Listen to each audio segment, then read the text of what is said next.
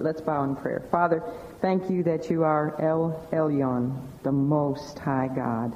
Thank you that it's not by might nor by power, but by your Spirit that we, as your disciples, can accomplish anything down here on planet Earth. Thank you that your strength is made perfect in our weakness. And Lord, you know we are all weak clay vessels. We pray, Lord, that we would be used mightily in the potter's hand, that we would be willing to be broken and used of you. We just ask now, Lord, that you would help us to focus on this difficult lesson. Lord, convict us where we need to be convicted and help all of us to be willing to surrender to the call of discipleship. For we do pray, Jesus, in your blessed name. Amen. Okay, I want to begin this lesson by reading the passage, and we will see as I read through it that it consists of a parable preface. That's in verses 25 to 27. Then two parables. We'll be looking at the parable of the tower builder and the parable of the king going to war. And then in the last two verses, 34 and 35, we will look at a parable similitude, which is about salt. So, and then we're going to move on. We might have to move rather quickly because I do want to get to the last part of our lesson, which is on some of the characteristics of discipleship. We will be looking at the call to discipleship, the cross of discipleship, and the cost of discipleship. And then I want to go over to Judges chapter 7 so that we can look at the characteristics of disciples as we look at Gideon and his men, the men who were selected to be in his army and defeat the enemy. So, with that, let's look at the scripture passage. Beginning at verse 25, it says, "And there went great multitudes with him," with Jesus, of course, "and he turned and said unto them, If any man come to me and hate not his father and mother and wife and children and brethren and sisters, yea, and his own life also, he" what? "Cannot be my disciple." Starts out pretty harsh and heavy, doesn't it? Verse 27, "And whosoever doth not bear his cross and come after me," what? "Cannot be my disciple. For which of you, intending to build a tower," here we go into the parable of the tower builder, "which of you, intending to build a tower, sitteth not down first and counteth the cost, whether he have sufficient to finish it? Lest haply, after he hath laid the foundation, and is not able to finish it, all that behold it begin to mock him, saying, This man began to build, and was not able to finish." Now we move into the parable of the king going to war. "Or what king going to make war against another king sitteth not down first, and considereth, or consulteth, whether he be able with 10,000 to meet him, the enemy, that cometh against him with 20,000? Or else, while the other is yet a great way off, the enemy, a great way off, he sendeth an ambassage and desireth conditions of peace. So likewise, whosoever he be of you that forsaketh not all that he hath," what? "He cannot be my disciple." Notice he says that 3 times in this passage. Now here's the similitude. "Salt is good, but if the salt have lost his savor, wherewith shall it be seasoned? It is neither fit for the land, nor yet for the dunghill, but men cast it out. He that hath ears to hear, let him hear." All right, I suppose by now, any of you who have been in this Bible study long enough know that the Bible is full of sevens. Sevens here, sevens there, sevens absolutely everywhere. From the beginning of the book in Genesis, we have the creative week, which was how long? 7 days, and all the way to the end of the book in Revelation. We find that Revelation is full of sevens. 7 letters to 7 churches. A 7-year tribulation period that consists of 7 seal judgments, 7 trumpet judgments, 7 bowl judgments. Sevens all over the place. Therefore, I don't think it's really going to surprise you when I tell you that if we put together everything that Jesus had to say about discipleship, there were 7 statements. 7 statements. 7 conditions of discipleship. Now, 4 of these are found in the verses I just read, the 11 verses of Luke chapter 14. And they tell us about the cost of discipleship. That's why this study is called Counting the Cost. Now, the other 3 conditions, or I don't know what else we could call them, characteristics maybe for, actually, the first four that we're going to be looking at today are about the cost of discipleship. The other three really are more about the fruit of discipleship, and we found those statements were made over in the Gospel of John. Now remember, this morning, everything we're going to be talking about this morning, although some of the things we talk about apply to salvation as well, but our subject this morning is not with regard to salvation. Salvation is open and free to all who will accept in Jesus' invitation. Remember in the parable of the Great Supper that we looked at last week? The invitation was for all, wasn't it? And all were invited, and the way to get in was just to simply accept the invitation. It was free. Jesus paid in full the price of our redemption. So for us, salvation is given freely. And he wants his house to be filled when it comes to the matter of salvation, of saving the lost. And that's what we saw also last week in Luke 14:23 when he said that his house may be filled. He wants his house to be filled. On the other hand, discipleship is not free. Discipleship is actually very costly. Yes. There is a cost to having full fellowship with the Lord at his table. And although it is the Lord's perfect will, he has his perfect will and his permissive will. Although it is his perfect will that all who come to him in salvation will also likewise become his disciples, yet he knows that not all of his sheep are going to be willing to pay the price of discipleship. So he forewarns ahead of time of the cost that one must be willing to pay. The 7 conditions for true discipleship are these. Now, the first 4 are found in our passage today. The first one is in verse 26, and essentially we could say it's a willingness to renounce family and even self, if that is what the Lord calls on you to do. It talks there about the importance of being disencumbered by ties that might limit our freedom of action to serve the Lord. And also, freedom from our own selves. He not only says, if any man come to me and hate not his father or his mother, and we'll talk about the word hate in a minute, and wife and children and brethren and sisters, yea, and his own life also. We must be disentangled from the ties of family restraints, those who would fight against our cause for Christ, our service for Christ, and we must be disentangled from our own self and our own desire to do what we want to do instead of what he would want us to do. So the first one is renunciation of family and self. Second one is it kind of dovetails into the first one with regard to self-denial. It is self-denial. He says in verse 27, whosoever doth not bear his cross and come after me cannot be my disciple. So that's self-denial. Third one is being prepared. Person who's going to consider the call of discipleship and count the cost needs to be prepared. He needs or she needs to consider everything that Jesus said about it and to make sure he's ready to take that next step. Because you see, Jesus would rather have you say no to discipleship if you're only going to get halfway and turn back, or a fourth of the way and turn back. And we'll see that in the 2 parables that he talks about, the parable of the tower builder and the king going to war. So the third step is preparedness. And then we talk about forsaking all in verse 33. Whosoever he be of you that forsaketh not what? All that he hath. It takes all of a man, all that he has, all that he is, all that he ever hopes to be, to truly be a committed disciple of the Lord Jesus Christ. That's the cost of discipleship. And then the fruit of discipleship is shown over in John chapter 13. One of them is loving the brethren. He said, by this shall all men know that ye are my disciples, if what? Ye have love one to another. A true disciple will love the brotherhood of Christ. Another one, and we've talked about this one over in John chapter 8, verse 31, when he said, if ye continue in my what? Word, then are ye my disciples indeed. That's an important one. Have you ever seen sheep that don't continue in the Word? They wither up, they disappear, they get disinterested in the Word of God.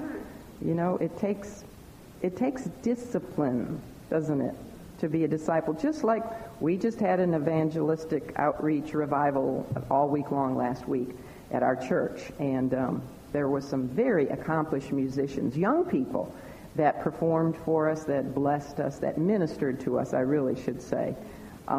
Just accomplished musicians. One young fellow, boy, he looked like a kid to me, but he could play the violin. They could sing. They play these little flutes and penny whistles and cellos and all kinds of instruments, and it was just was a very worshipful experience. But that doesn't just happen, does it? That takes discipline. You know, there's a lot of lazy sheep. There's a lot of lazy sheep. There's a lot of sheep who aren't very disciplined and don't have a lot of will. It takes a lot of work to be a disciple. You know, that violinist, he must have started out as just a little bitty guy. He wasn't too big now, but he was, you know, just as a tyke playing the violin. Just like an athlete. We've talked about that before. It takes a lot to be good in sports. You know, you got to get out there all the time, and you got to exercise, and you got to beat your body into submission, don't you? So, steadfastness in the Word, that is a critical one. If you want to be His true disciple, you got to be a person of the book. I wrote a poem, I can't think of what the title of it is. I dedicated it to Dr. Lehman Strauss, but essentially it says, I want to die with my boots on and a Bible in my hand. You know, I want to finish the course. I hope I can say one day, I fought the good fight, I finished my course, you know, I've run the race, and I haven't departed from the faith. And I hope all of you want to be able to say that too. Some of you have been real examples to the rest of us who are younger. You're wonderful examples. You continue in the book, and thank you for that, and your steadfastness. Well, the other one is fruitfulness, which is what we're really talking about. He said, herein is my Father glorified, that ye bear much fruit, so shall ye be my disciples. A true disciple of the Lord Jesus Christ is going to be one who bears much fruit. That's in John 15:8. All right, now into our passage. We find out in verse 25 that there were great multitudes. You see that?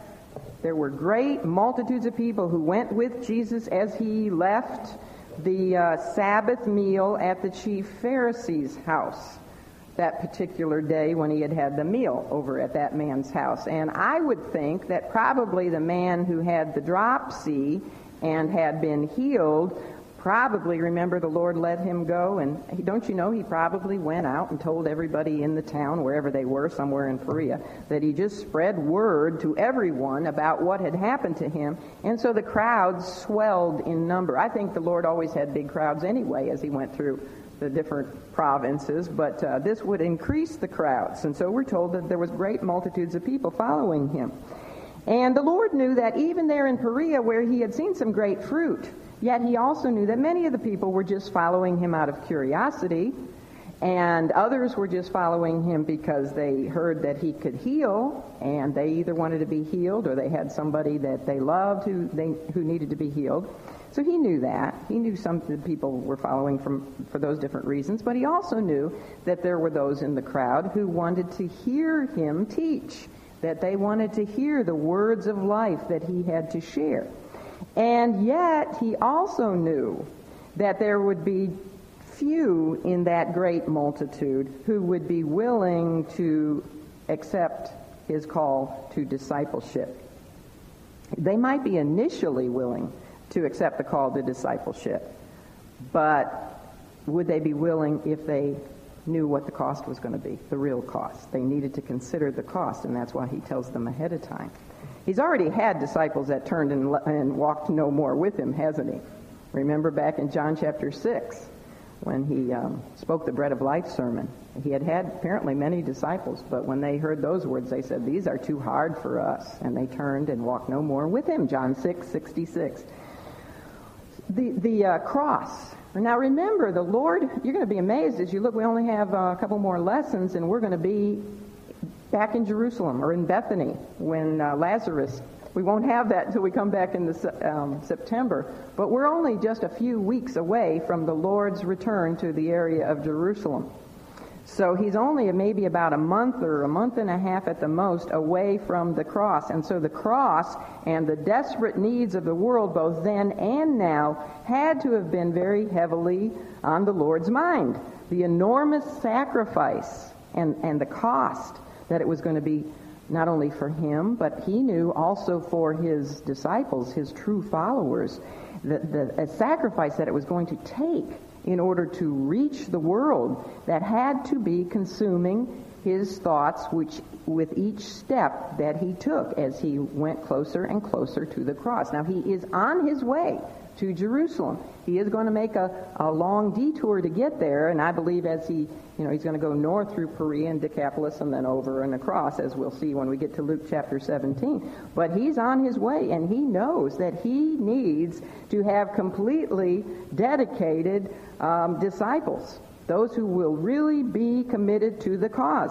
He didn't have a plan B, did he? He was going to leave the work to 12 men, and one of them was a hypocrite. One of them was a tare. Now, what would have happened if they quit? If they were disciples who said, "Oh, the price is too heavy," and turned back?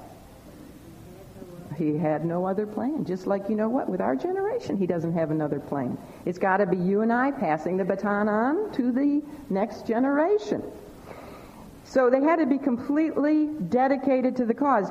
They could not place anything or anyone before their priority to him and to the cause of spreading the gospel. He needed the crowds, therefore, to know what it meant and what it cost to be a disciple. So he preached this little mini sermon that I just read to you. And in preaching it, he knew, just like when he preached the Bread of Life sermon, that it was going to thin out the ranks. There were probably many who were then following him in this passage who thought that blessings and glory and honor would be their immediate reward. They probably thought that he would make sure that all who were following him would have continual health. After all, he could heal anybody. So follow Jesus and you'll never get sick. Every time you feel a little sore throat coming on, just go to him and he'd take care of it right away. You'd never be sick. You'd never have any problems. Soon they'd all be wealthy when he set up his kingdom, and then they would be honored, and they would get those seats of preeminence that so many people desired, and they would be loved by everyone, and they would never suffer any hardship. After all, if he truly was the Messiah, and many believed that he was, in Perea many did come to salvation. If he was the Messiah, then they would be on the winning side, right? So who isn't going to want to jump on the discipleship bandwagon if they're on their winning team? They had no idea at this point that a cross was awaiting him. He knew, and even though he had told his men several times already that he was going to suffer many things at the hands of the religious rulers in Jerusalem and that he would die and be lifted up. He had talked about a cross before, yet nobody got it yet. Nobody still understood that, and especially these crowds, they had no idea. Those, therefore, who were considering discipleship needed to be forewarned that he's heading to a cross, and the disciple is not greater than his master, is he? Disciple's not greater than his master, so this could be what possibly awaited them as well. Well, we know it did. Not always a cross, but persecution, suffering, trials. They needed to be mentally and spiritually prepared for the spiritual battle ahead, because the persecution and the trials were coming. And they shouldn't begin what they couldn't end. That's what a lot of this is about today. Not to begin something that you can't end. You got to consider the cost first. So he told them that a true disciple must put him first, even before, this is hard, even before his family, those closest to us, and before self. Yes, Catherine, even before ourselves. The vital thing about Christianity is always dying to self, isn't it? Isn't it an ever-present task?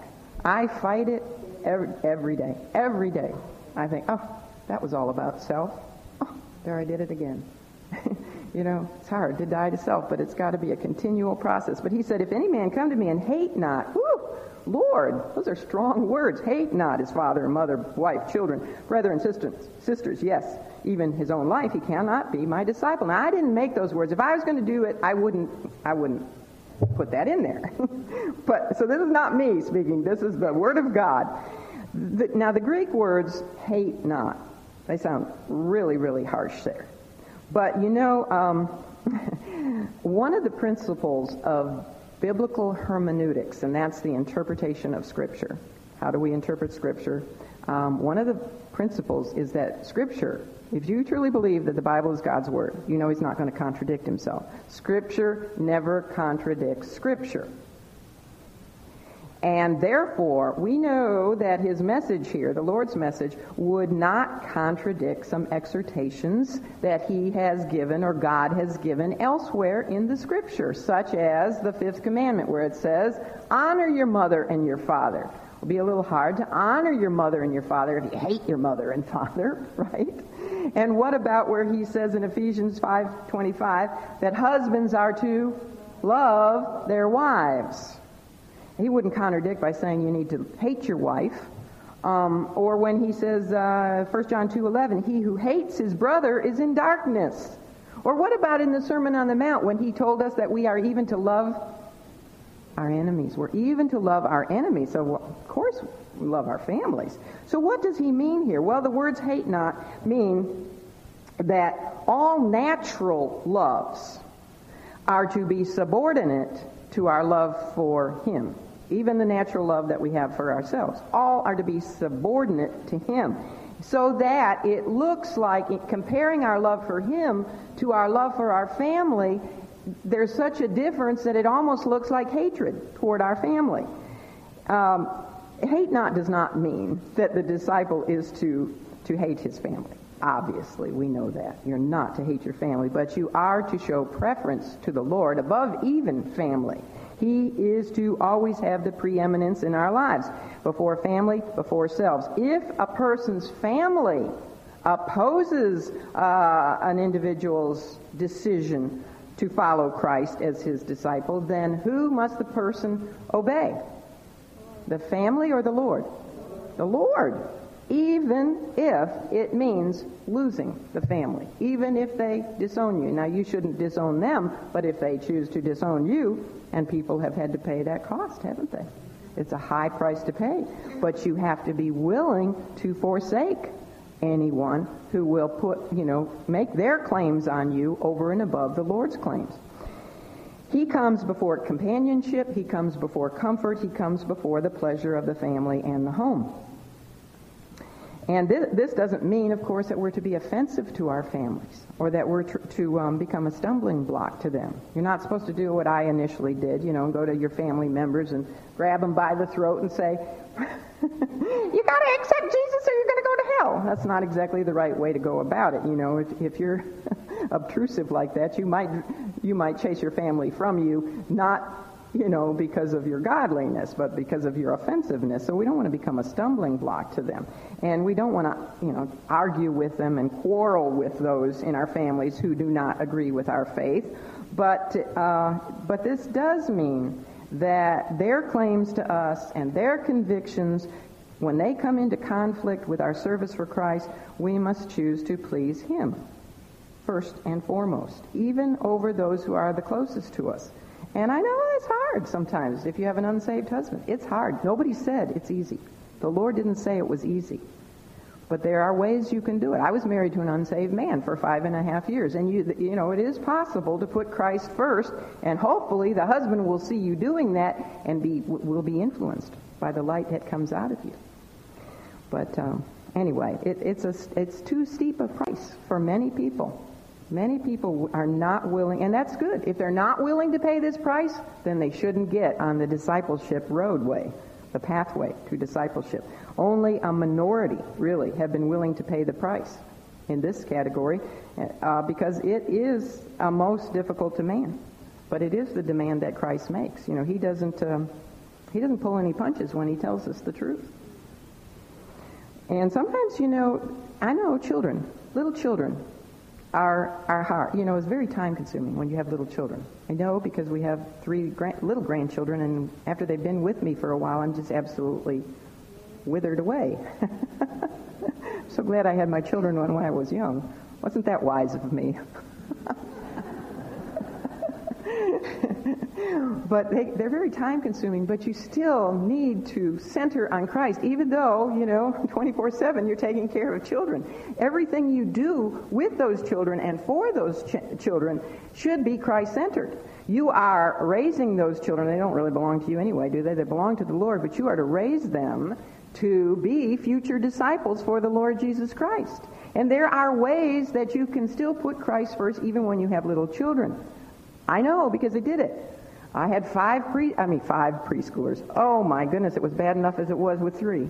I had 3 preschoolers, and I used to pack them up in the car and drive 75 miles to a Bible study in Fayetteville, because it was the only ladies' Bible study I knew about at the time. 75 miles one way, just to go to the Bible study. And then they asked if I would be a group leader, like some of you are, and that entailed 2 days, because Monday was training day, and then Tuesday was the actual Bible study day. So I was making a 300-mile, that's when the gas was cheaper, 300 miles a week just to get fed God's Word, because I was just, hungry for God's Word. It's possible. It's also, I've told you this before, but you can listen to cassette tapes. You have to take the children here and there, and you can put in Bible cassette tapes and be learning. While you're in the stage when you have little children, redeem your time wisely. After they go to bed, you can read good godly material. You read your Bible in front of them so they see the example. When I ironed, and I know nobody irons anymore. It was only one lady yesterday who said she irons. Oh, we got a lot more ladies that iron here. What's wrong with those Moore County ladies? They just go around with the wrinkled look. But I used to spend a lot of time ironing, or they buy permanent press, right? My husband was in the Navy, and I was always ironing uniforms, it seems like. And anyway, I spent a lot of time at the ironing board. So as I was ironing, I had Bible tapes, in cassettes. We didn't have CDs, and I'd be listening and soaking it up. So you need to put the Lord first. If you have children who have strayed from the Lord, you know what? You're responsible before the Lord. You keep on keeping on. You're going to be more of a benefit for your family members who are either not saved or who are not sold out for the Lord. You're going to be more of a benefit for them if you are a committed, steadfast, focused disciple of the Lord Jesus Christ than if you're not. You're going to have more of an opportunity to be a testimony and a witness to them than if you're not, if you let them pull you down. And does Jesus know about family problems? I know when I was a young Christian, I thought, well, Jesus can't identify at all with what this is like to be married to this man because he was never married, so he doesn't know. And then I had the stupidity to think, well, he doesn't know what it's like to have children. Oh, where was my mind? Guess who he's married to? Not only me, but every one of you guys.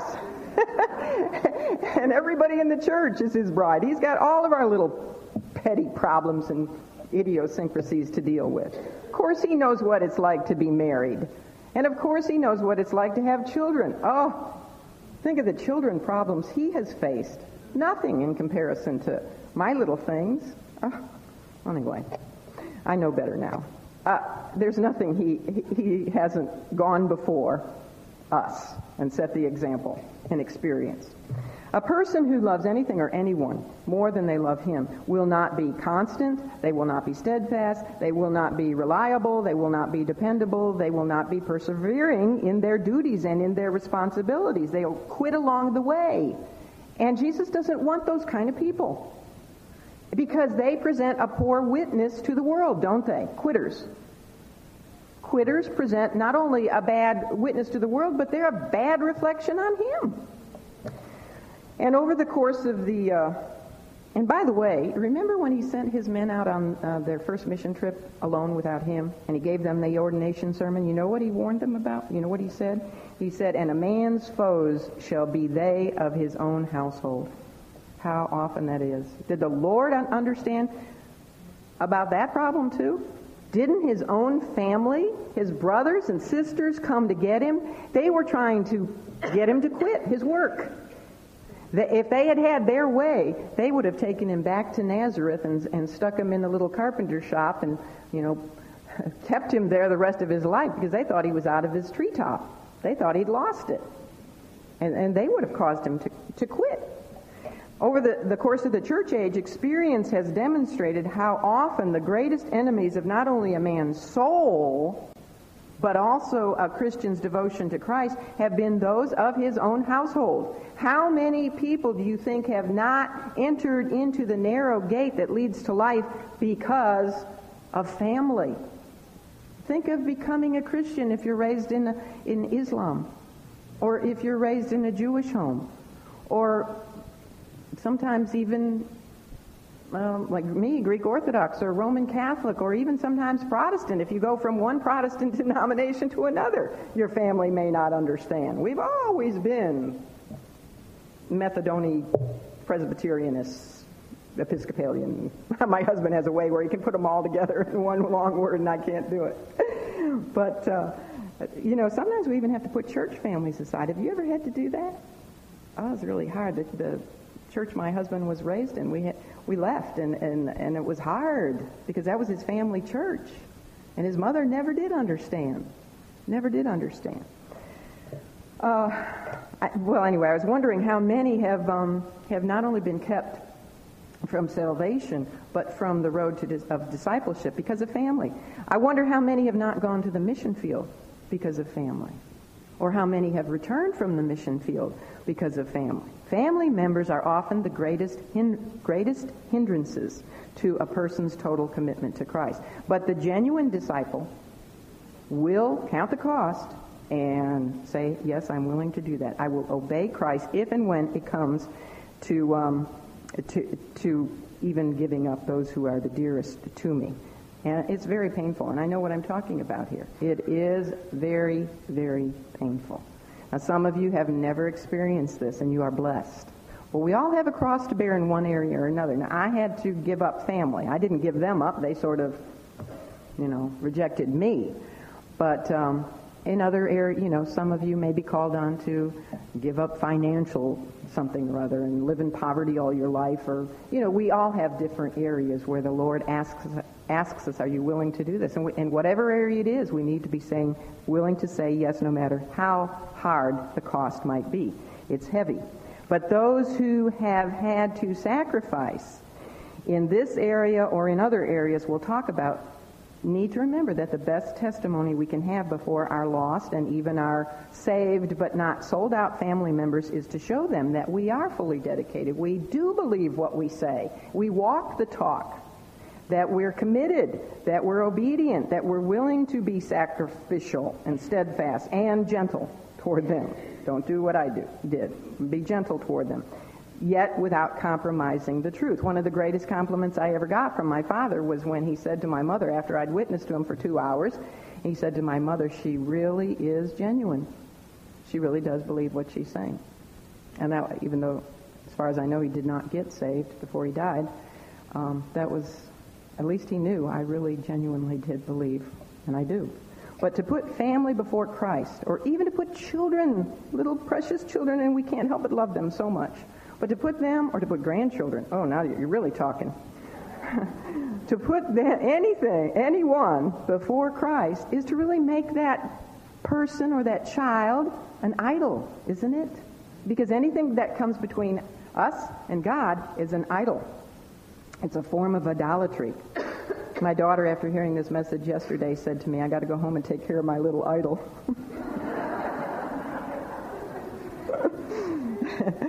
Now, in verse 27, in talking about bearing one's cross in order to follow Jesus in true discipleship, the Lord was not asking people, of course, to literally be willing to, well, he was, to literally be willing to die on a cross, but he was not saying that they would have to die on a cross in order to be his disciple, but that they'd be willing to even give up their life if asked to. You know the verse that Paul said in Philippians 3:10, where he said that I may know him and the power of his resurrection. I mean, I can do that. Oh yes, that I may know him, really know him, and the power of his resurrection. Wouldn't you like that kind of power in your life? Yeah, we all want the power of his resurrection in our life. But what's the next part? And the fellowship of his sufferings, being made conformable unto his death. Count the cost. Are we willing to even want to know him so much that we're willing to suffer as he suffered, be in fellowship with his sufferings, being made conformable unto his death.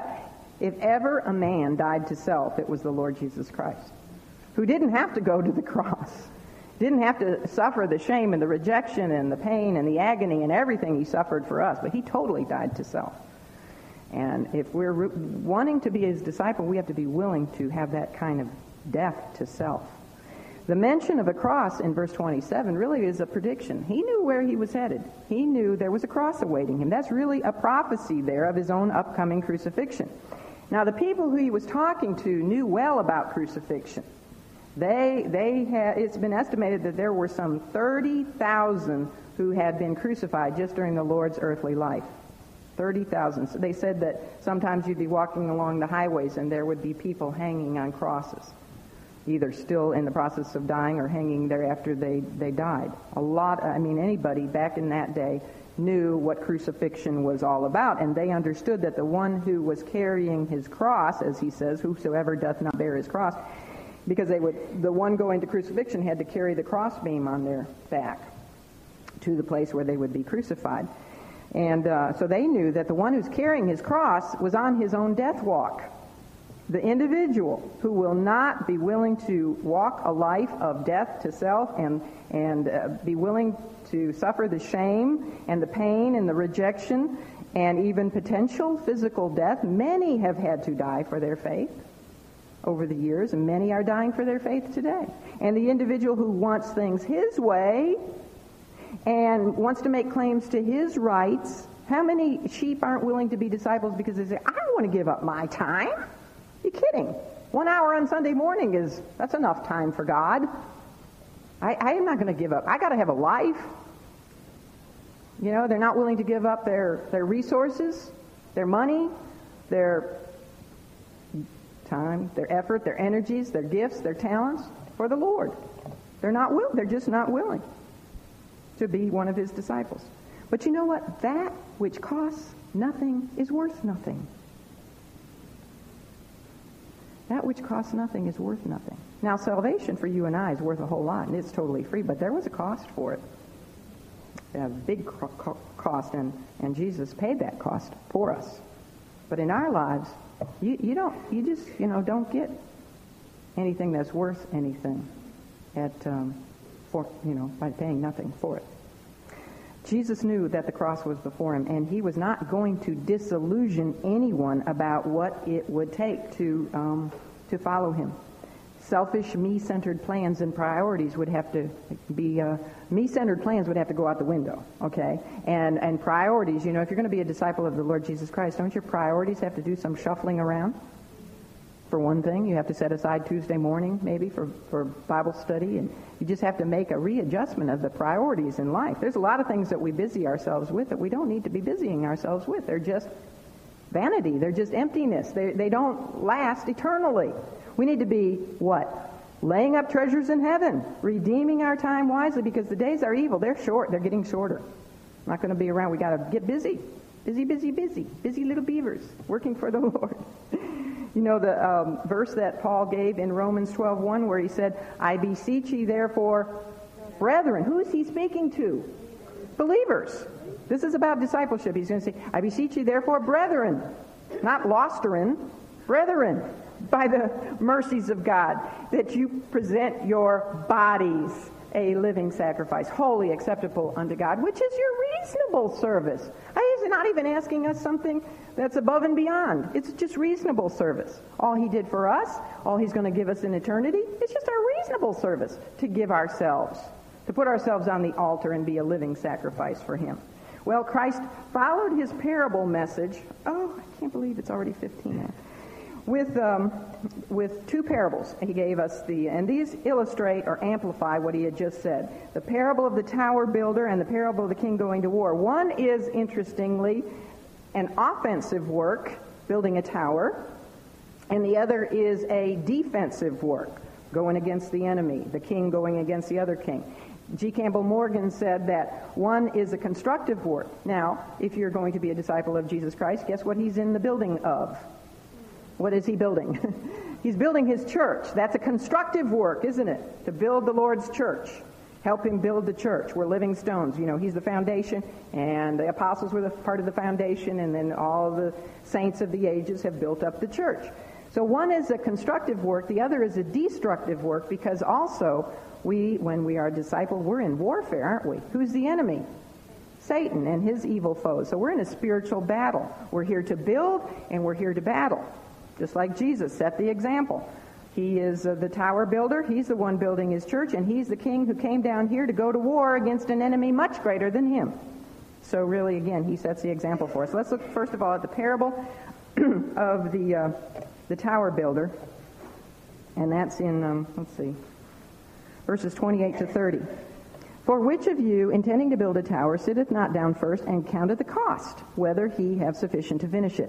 Lest haply, after he hath laid the foundation, and is not able to finish it, all that behold it begin to mock him, saying, This man began to build and was not able to finish.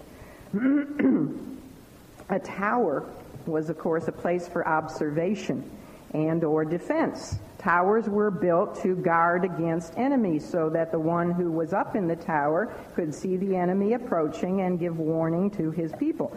Therefore, a tower, which it was important, a tower needed to be strong, and it needed to be rightly constructed so that it would not fall or be easily taken by the enemy. Remember just a few chapters ago, in chapter 13 of Luke, we talked about the Tower of Siloam that was in the building process and it collapsed.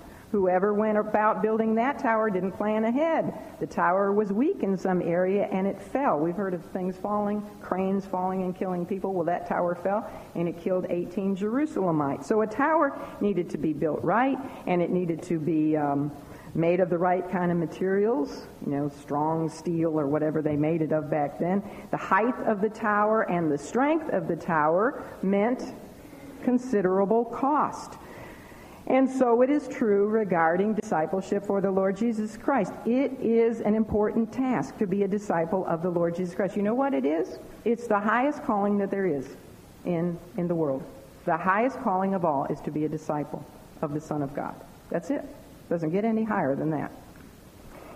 And in any great building project, it behooves the builder to first sit down before he begins construction and consider the cost. Nobody but a foolish contractor is going to, well, I'm a builder, so I'm going to build. And he just gets out there with a hammer and nail and a piece of wood and starts to build. Nobody but an unwise contractor is going to build a great tower without first making sure that he had all the money, all the manpower, and all the materials that he needed to complete the project. If a builder just starts to build without any consideration of the cost, he might find out that after he laid the foundation that he had insufficient means to complete the project.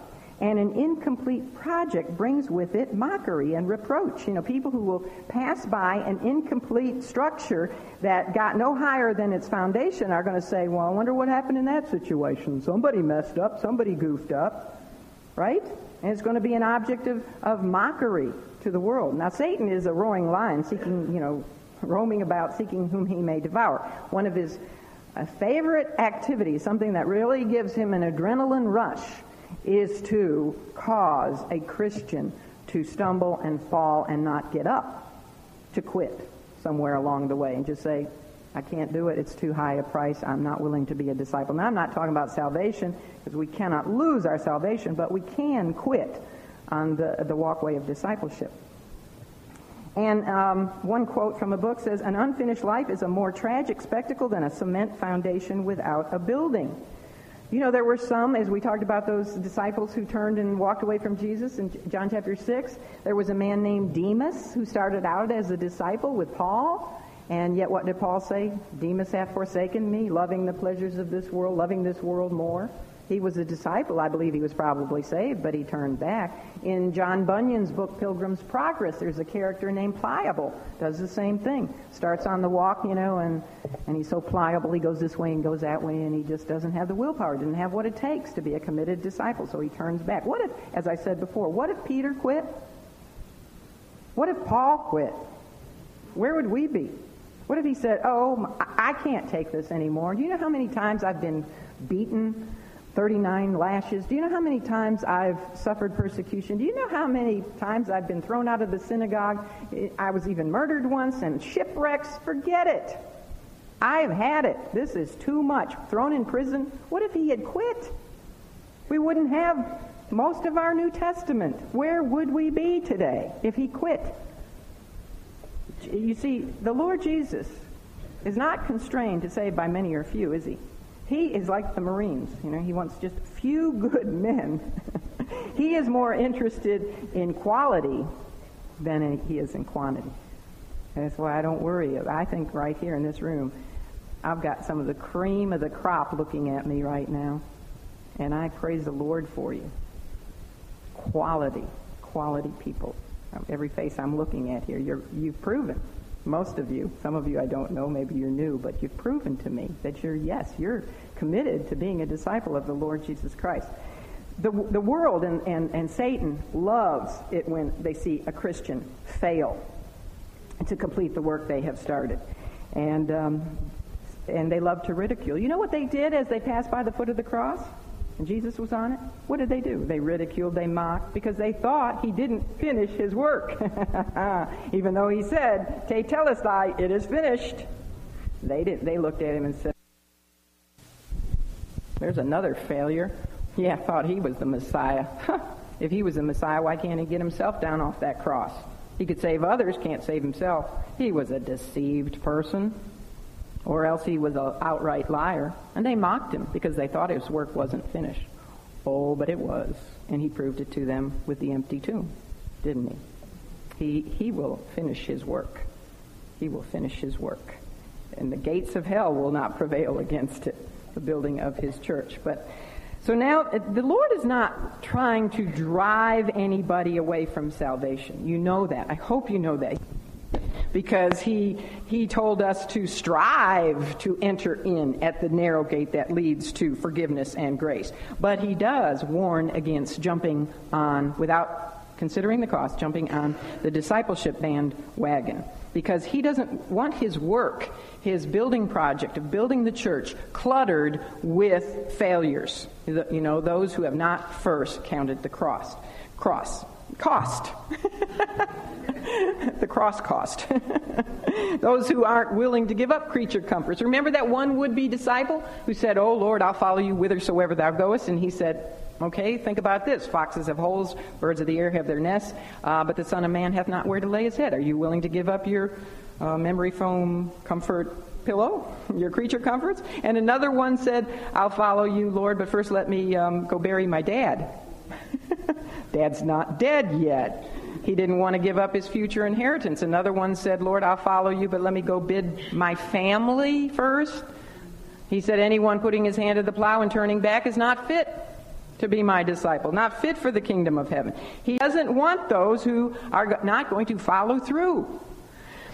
A Christian's failures always reflect on him. Don't we see that when we see men of God fall, men of women? Nobody is an island unto themselves. We all have a ripple effect. If we fall, if we quit, those around us, those watching, and there are always people who are going to be influenced. Young believers, it's going to be a discouragement to them.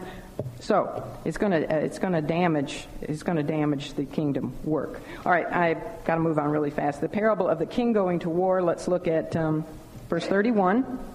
Or what king going to make war against another king sitteth not down first, and consulteth whether he be able with 10,000 to meet him that cometh against him with 20,000? Or else, while the other is yet a great way off, he sends an ambassage and desireth conditions of peace. So likewise, whosoever he be of you that forsaketh not all that he hath, he cannot be my disciple.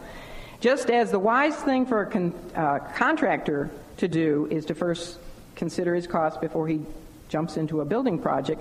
Similarly, a king who faces overwhelming odds. Now, this king only had 10,000 men, but his enemy had how many? 20,000. So a king should, just because he desires to go into battle, doesn't mean he should rush into battle without first meeting with his advisors and considering, counting his troops, sending spies over to count how many the enemy has, and if they're overwhelming like it was here, then he needs to consider, are my warriors more seasoned? Are they more battle-scarred? Maybe each one of my soldiers is equal to 2 of theirs. Maybe they haven't been properly trained, and mine are much better soldiers. Maybe they don't have the best equipment. My guys have better swords, or they have better armor. He's got to consider all these things. And if he comes to the point where he decides that he can't win the battle, then what should he do? He should send an ambassador over to the enemy and sit down at the peace table and make a peace agreement. If they're too fearful or they're not focused or whatever the reason might be. Now, if he has the Lord on his side, that makes all the difference in the world. He can have a little tiny army like Gideon and still win the battle. So it's our responsibility to wisely calculate the power of our resources. Maybe we're not trained well enough yet to get on the discipleship road. You look at the men of God. Moses had to spend 40 years in training on the backside of a desert, didn't he? David spent all those years out in the fields with his sheep. Paul spent 3 years in the desert. There's a time where you need to be trained so that then you're properly ready to begin the work of building your life and helping the Lord build his church and edifying the saints and getting into the battle. If you're not prepared for the fiery darts of the enemy, don't get in the battle yet until you are ready. You need to spend time in training. So a person needs to consider their resources. They need to consider the power of the enemy, and shouldn't proceed until they are ready. You see, it's not enough simply to desire to be a disciple. We must first know what is involved. And as I said, it's a high cost to pay. He asks us that we be willing to forsake all. He put that word in there, verse 33. So likewise, whosoever he be of you that forsaketh not all that he hath, he cannot be my disciple. Again, I don't think I would have put that in there. I'd say, oh Lord, can I keep something? No, all. So the word forsaketh is the key to this whole passage. Jesus says that it costs absolutely everything. Everything you are, everything you have, everything you hope to be. And there are there are people out in the world who think that Christianity is for weaklings. Boy, that is far from the truth. They think that it's our crutch. They think that we have to cling to our Christianity because we're bitter. But that's not the way the Lord paints the picture, does he? Not at all. Christianity, discipleship Christianity, man, you got to be disciplined, you got to be committed, you got to be focused, you got to not be fearful of the enemy. You got to get yourself up when you get weary in well-doing. Terry can testify. I get weary in well-doing every single Tuesday afternoon. I quit. See, can't do it anymore. I'm too old. I'm too tired. But you know what? The Lord gives you the strength and you get right back up. You know why? Because our focus needs to be where? On eternity. Let me get back to Satan. Satan always just talks about the benefits of sin. He doesn't tell people the whole picture about the burdens that come with it. But Jesus does. He tells us not only about the burdens, but he tells us about the blessings. And there are blessings to being a disciple of the Lord Jesus Christ. You know what the benefit is of being a disciple of Jesus Christ? The benefit is being a disciple of the Lord Jesus Christ. That's it right there. To be a disciple of the Lord Jesus Christ, as I said, is the highest calling that there is in life. And you know what else is a benefit? Another thing that is a benefit is that one day we know, and by the way, only a disciple can truly say with Paul, for to me to live is Christ, and to die is gain. You see, only a true disciple of the Lord Jesus Christ on his or her deathbed will have no regrets. Well, if they have any regrets, I tell you what it'll be, that they didn't give more to the Lord Jesus Christ. But if you're a true committed follower of the Lord Jesus Christ, on your deathbed, you will not regret that. I promise you, you will not regret it. And then in eternity future, we will all look back and see that following Christ and the sacrifices we had to make down here, the time and the energy that we had to give for him down here is like nothing in comparison. It will be worth it all. I wish I could sing. I'd sing that song. It will be worth it all when we see Jesus. And that is a promise. It will. Everything you've ever given for him will be worth it. All right, now he talks about salt. Salt is good, and we are the salt of the earth, and we're not to lose our flavor. That would be like starting a building project and quitting, or being a king who goes to war and doesn't consider the cost, and you get into the war and find out you don't have what it takes and you lose the war. Salt that loses its flavor is no good to this world. This world needs not only our purifying effect, but our preservative effect. What is keeping this world from total chaos and confusion and evil? You know what this world is going to be like when the salt is removed? When we're removed at the rapture? Just read Revelation 6 through 19. All hell breaks loose without the preservative effect of salt of this earth. But if salt loses its savor, it's good for nothing but to be thrown on the roadside and men's feet to trample it back down into the ground. That's what he's saying there. I want to move on to Judges chapter 7. Would you move real quickly to Judges chapter 7?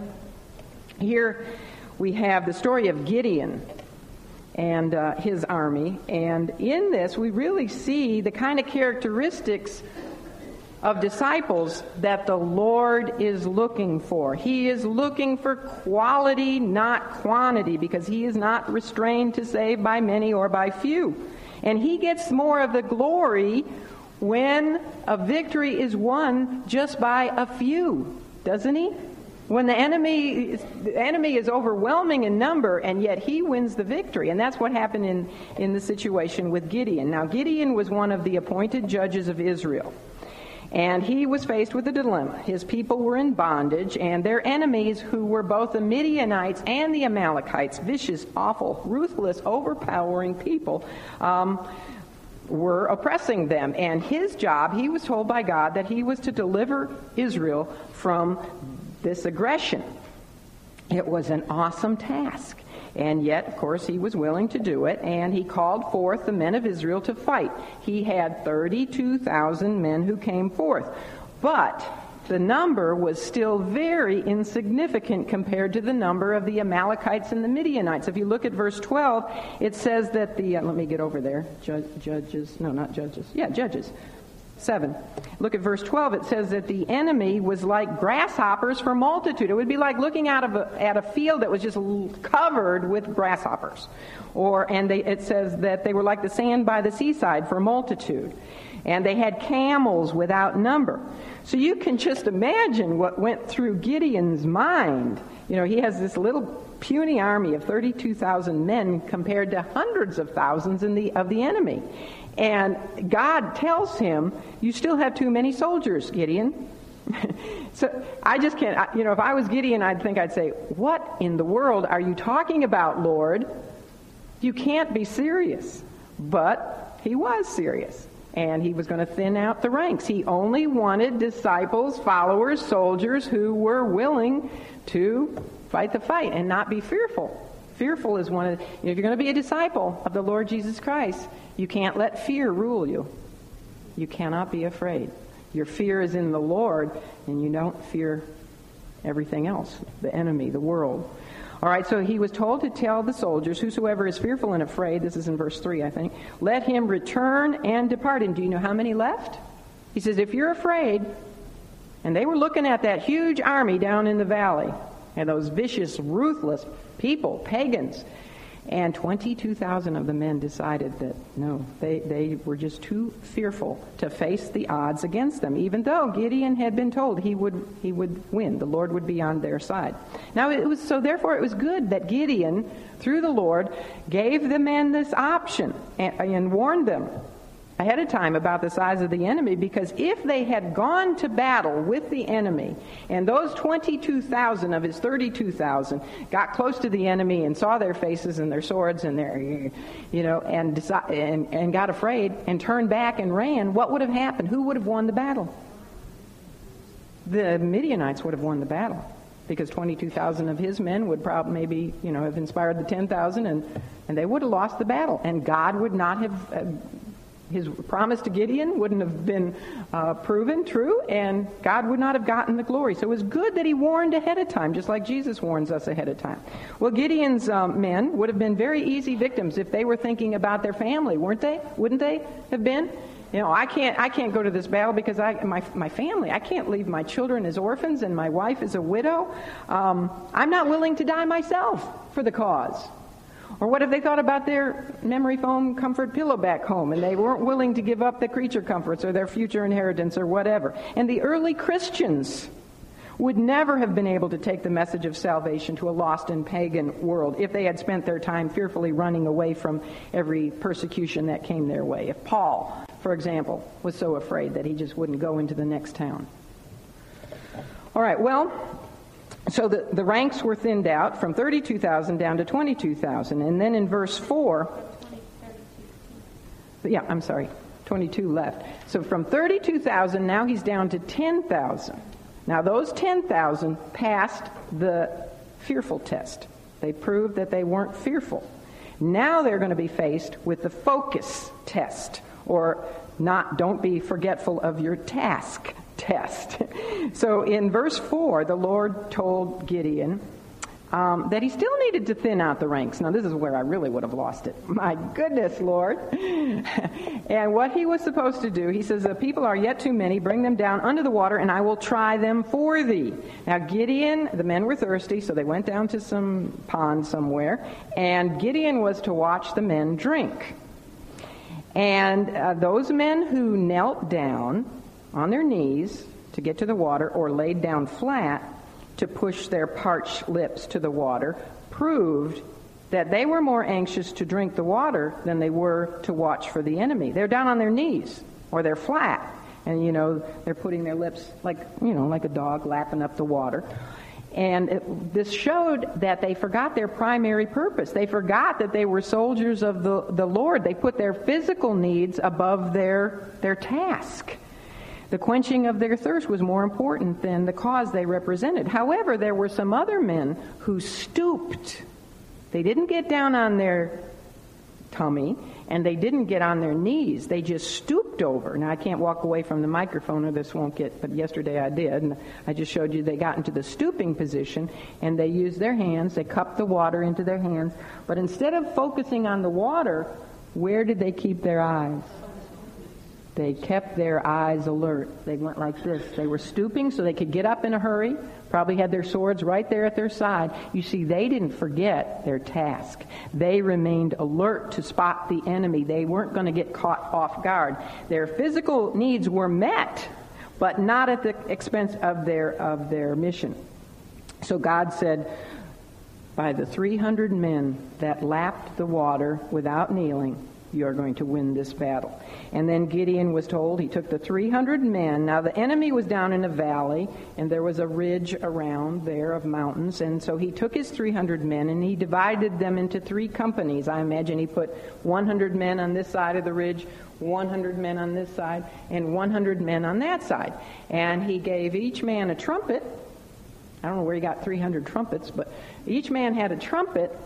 And in the other hand, they had a clay pitcher, and inside it was empty, except inside was a light burning. And he told them, at my command at night, they went up there on the mountain. The enemy was down below sleeping, and it was dark. And he said, at my command, everybody, blow your trumpet, and then break the clay pitcher, the clay vessel, and let the light inside shine forth. And they all said, what was it, Peggy? The sword of the Lord and of Gideon.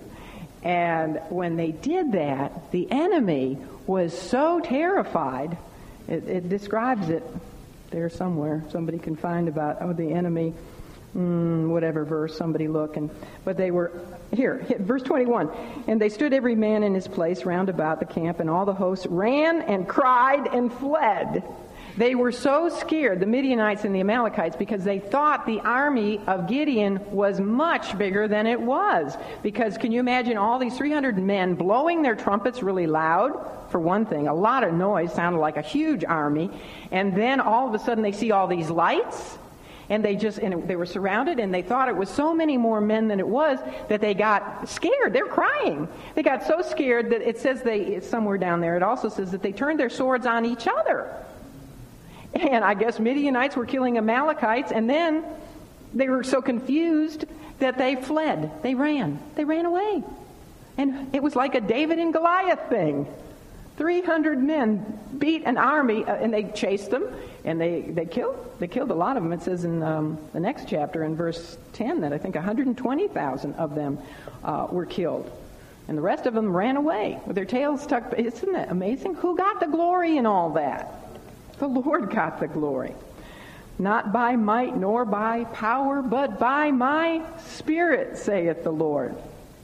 This is precisely what Christ strove to teach those who would be his disciples. When Gideon's men were willing to forsake everything to fight for the cause of God, their faithfulness, they passed the faithful test. They passed the fearful test, they passed the focus test, and they passed the faithful test, because they stood there with that army, and they stood their ground, and they blew those trumpets, and they broke those clay vessels. This is what enabled them to do the impossible. You know, when you and I are willing to not be fearful, to be focused, and to be faithful, and to proclaim the message of the gospel, to blow our trumpets loud and clear, to stand true, to be willing to break our clay vessels and let the light within us shine forth, we can do the impossible. We can, because it's by his power and by his strength and his spirit. Gideon's men were the salt of the earth that had not lost its saltiness, its usefulness. And with such simple but salty men, and just a handful of them, the Lord Jesus Christ, men and women, the Lord Jesus Christ literally turned this world upside down. And you know what? He can do the same thing with you and I. We just need to be committed to his cause. Let's pray. Father, he that hath ears to hear, I pray that he would hear, or that she would hear this message today. If there is one who has not yet embarked on the road to discipleship, I pray that she would consider the cost and then be willing to surrender and say, yes, Lord, no matter what it takes, I am willing. And for the rest of us, Lord, I pray that we would all be able one day to say with the Apostle Paul, I have fought the good fight. I have finished the course. I have kept the faith. Lord Jesus, how we love you, how we thank you that you speak the truth in love, but you don't pull any punches. You tell it like it is. And I know, Lord, one day it will be worth it all to serve you. Thank you for the patience of your people. Thank you for the hunger of your people. Thank you for the steadfastness of your people. Bless them. Put a hedge around them. Protect them from the evil one, and bring us all back, Lord, safely in 2 weeks. For we pray in your name. Amen.